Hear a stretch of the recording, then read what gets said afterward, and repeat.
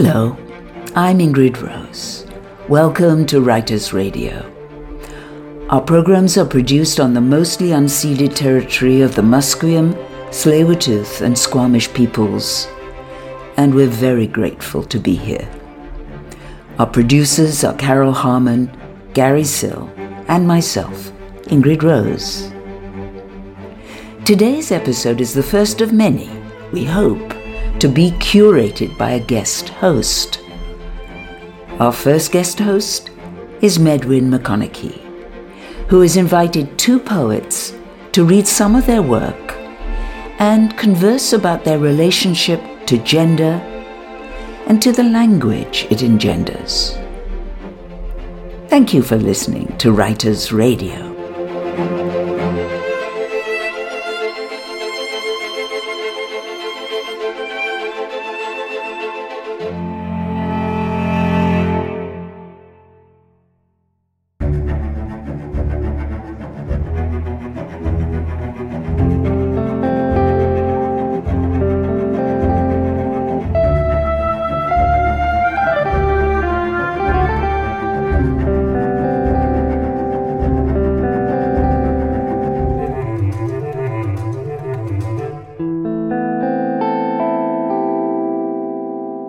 Hello, this is Medwin McConaughey. I'm here today with two wonderful poets that I'm delighted to introduce to Writers Radio. Captain Liam Snowdon and Julian Gunn are my teachers and my friends.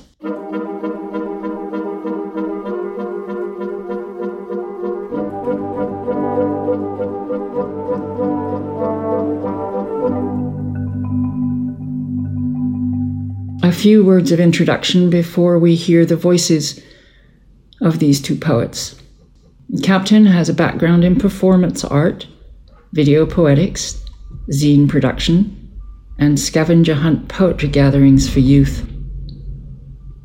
Their poems have been published in From the Inside Out, Radical Gender Transformation, Sex Positive Now, Naropa Student Journal, and they received an honorable mention for the Muriel's Journey Poetry Prize in 2020.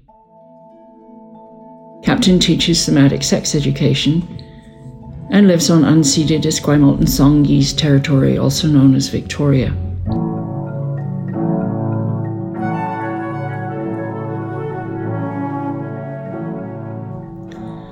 Julian is a queer and trans writer living and working on Lekwungen and Wasanich territories. He is making things that try to make a world and a body. His personal essays appear in the anthologies Nobody's Father, 2009, In the Flesh, 2012, Outside In 2, 2015, and Outside In TOS, 2016. His poetry appears in Plenitude and Interdisciplinary Studies in Literature and Environment.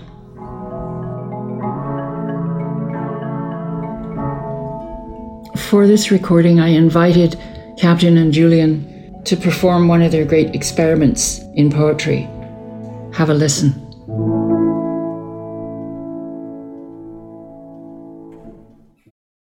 I am told my body has an inside.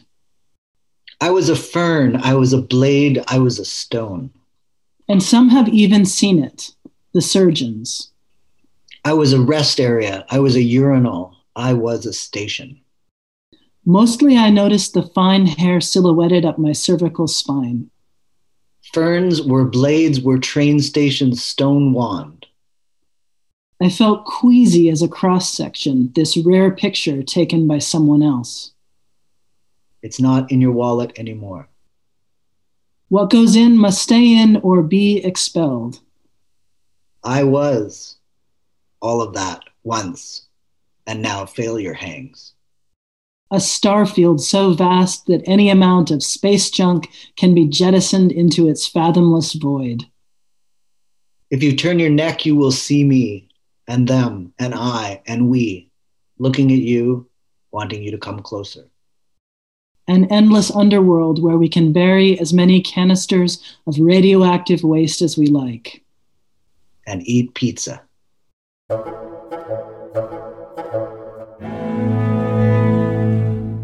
Thank you both. I wanted you to go on.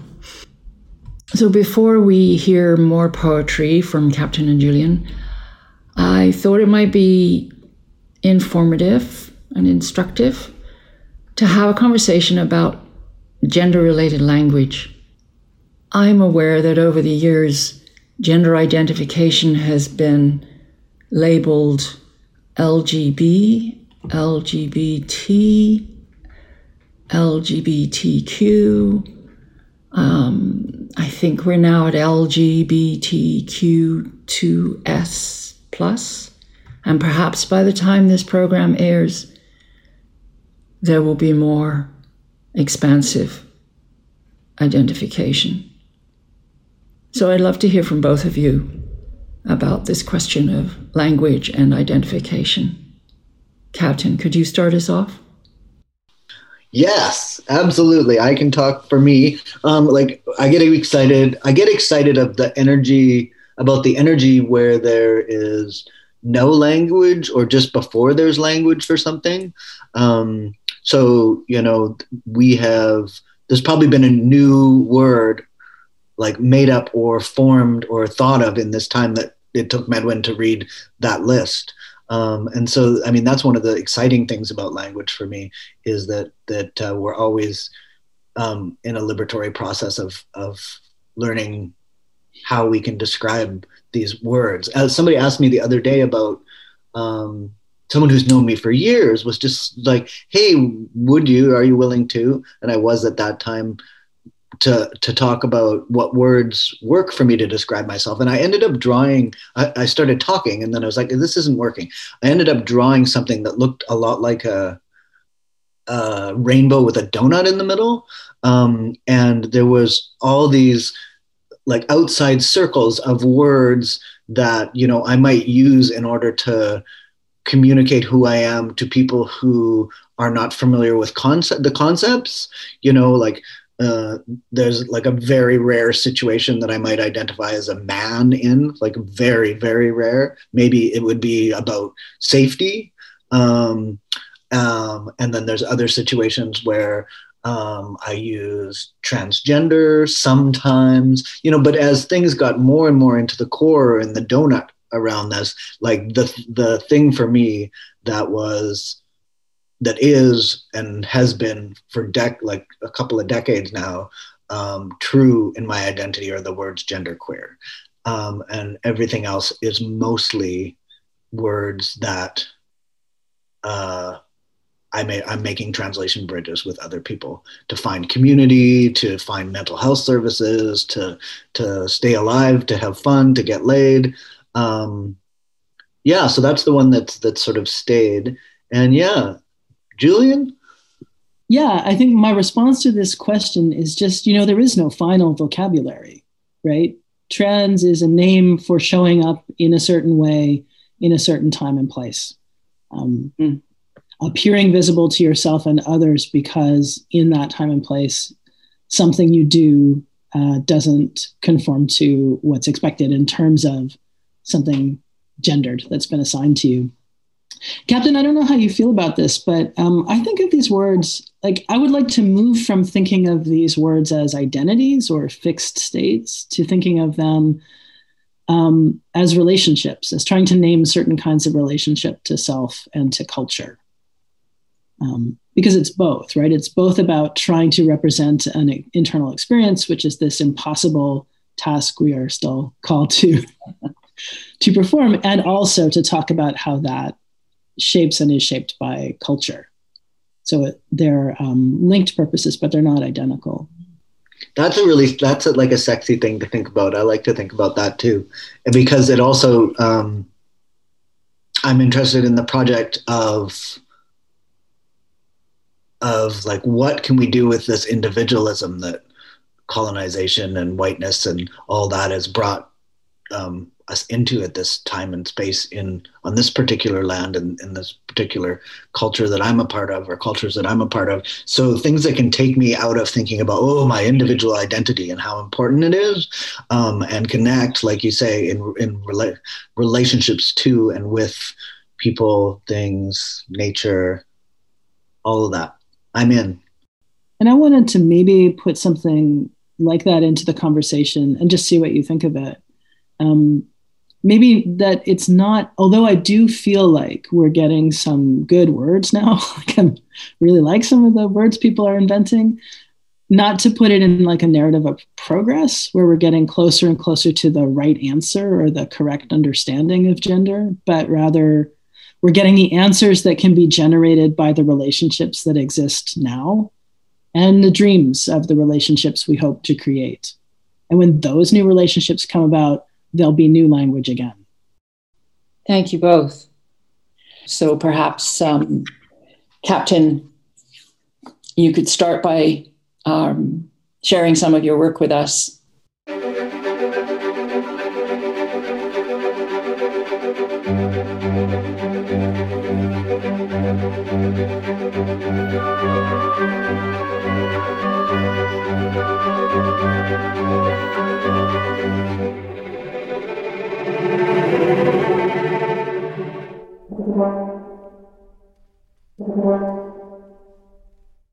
7:30, Sunday to Thursday. A new playlist every spruce. There were more birds than people. They remember their father telling the sound the vowels make in their mouth. One is an oo, the other an ae. And the e's are blooming this time of year. See father crumble out of good people and bad people, bumbling coincidences of nice young man, right place, right time.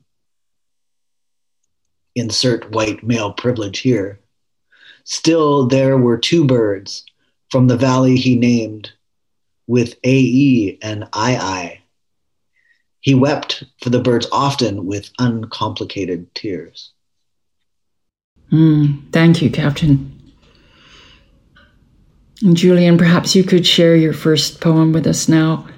I understand this is one from a suite of poems that you're currently writing, trying to examine and invoke embodiment. So this poem is called Somatophone. 1. Life begins in the deep oceans. I am a chain of awkward introductions, clumsy handshakes between surprise fusions. Hello, I guess we are one thing now. 2. Other theories exist, little hypomythicals running around rubbing their hairy legs together, various fathers devouring their young. I am told this is how the world began, for fawns at least. Those leggy loping concepts. In the beginning, there was testosterone.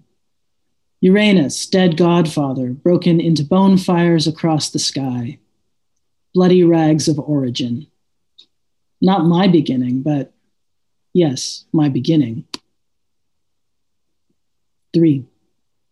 Star hunting or transmasturbation as world building. I am trying to assemble something here in the dark, under 1100 atmospheres of pressure. What forms, burnt and disavowed, do I drag with me into the water? 4. Remembraning. The startled observatory observes the sky subside, expose a raw new night, gleaming. A somatophone. Fused sensoria bleat into each other, impossible unities. Wind state. A fully assembled sophonophore, luminous in its own dark fluid, swallowing and swallowing, a body lost, continuous. Kant plus hand as meeting of minds. 5. Domain eukaryota, kingdom Animalia, phylum Somatofauna. 6. Sticky questions remain. What separations do I stitch into these new domains? Domain, highest taxonomic rank in biological organization, also superkingdom or empire. Sticky. 7. I, a dozing onerophore, spawn infinite branchings of gonozoid fuckbuddies. Tender embedments phantom the night sea. Scatter. 8. Everything I can't swallow is the world. Self-assembly. Squeeze the world and make it yield myself and yield myself. Thank you, Julian. Well, I'd like to have one more poem from each of you. What else do you have up your sleeve for us, Captain? I'm working on this series, in a way that really gives my heart a good hug. And I'm calling the series, at least right now, Imaginary Elders. And I have some fabulous elders in my life, you being one of them, Medwin, and other folks. But I also have a longing for other elders and just sort of like more elders. And so I've been imagining into what those elders, who they might be, and concocting some stories about them. So this is a little more prosy, but it's called Rosemary from the Imaginary Elders series.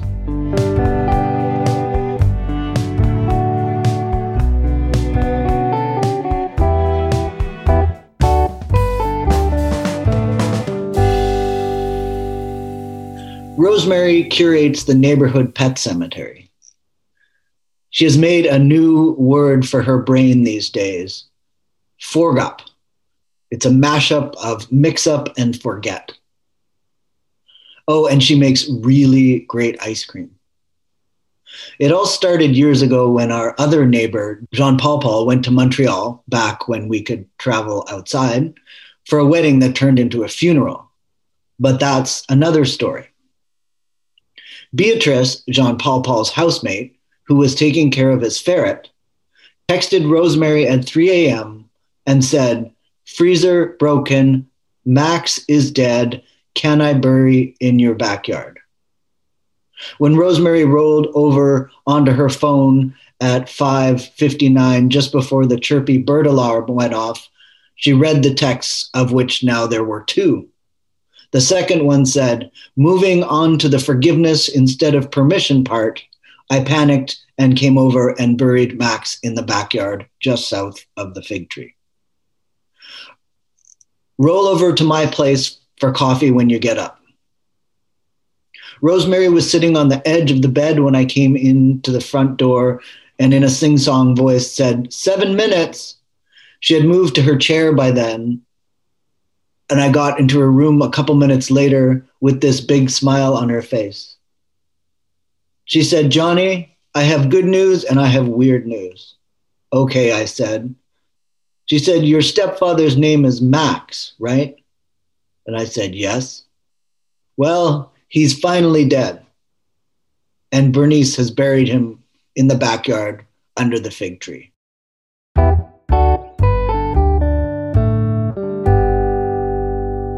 And just to close off our time together, Julian, I'd love to hear another poem from you. So this is Apology, Great Blue Heron.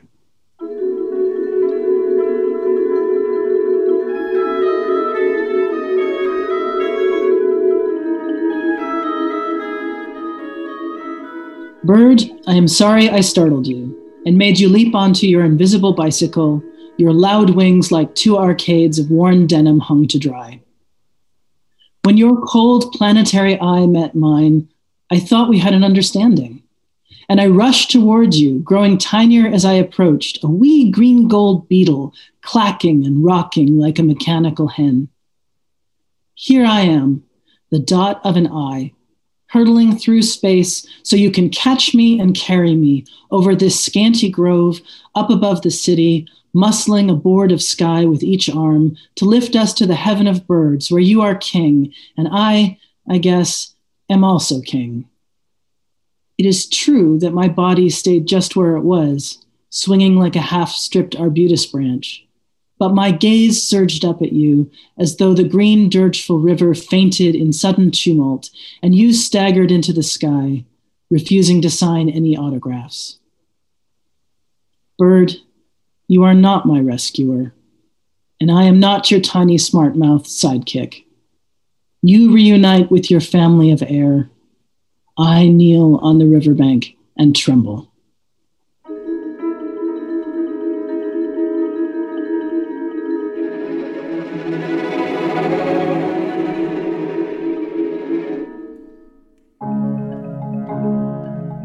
This has been a delight. I have so enjoyed speaking with you both today. Thank you so much. And thank you to the Writers Radio folks, Ingrid Rose, Carol Harmon, and Gary Sill, for giving us the opportunity to put our words out on Writers Radio.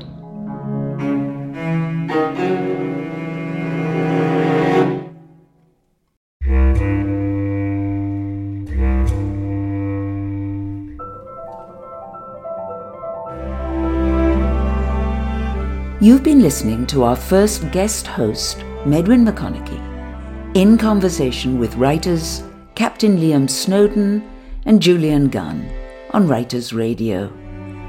You can hear past programs on our website, writersradio.ca, and tune in to our current program, Playing on the Hour, every hour. Thank you for listening to Writers Radio.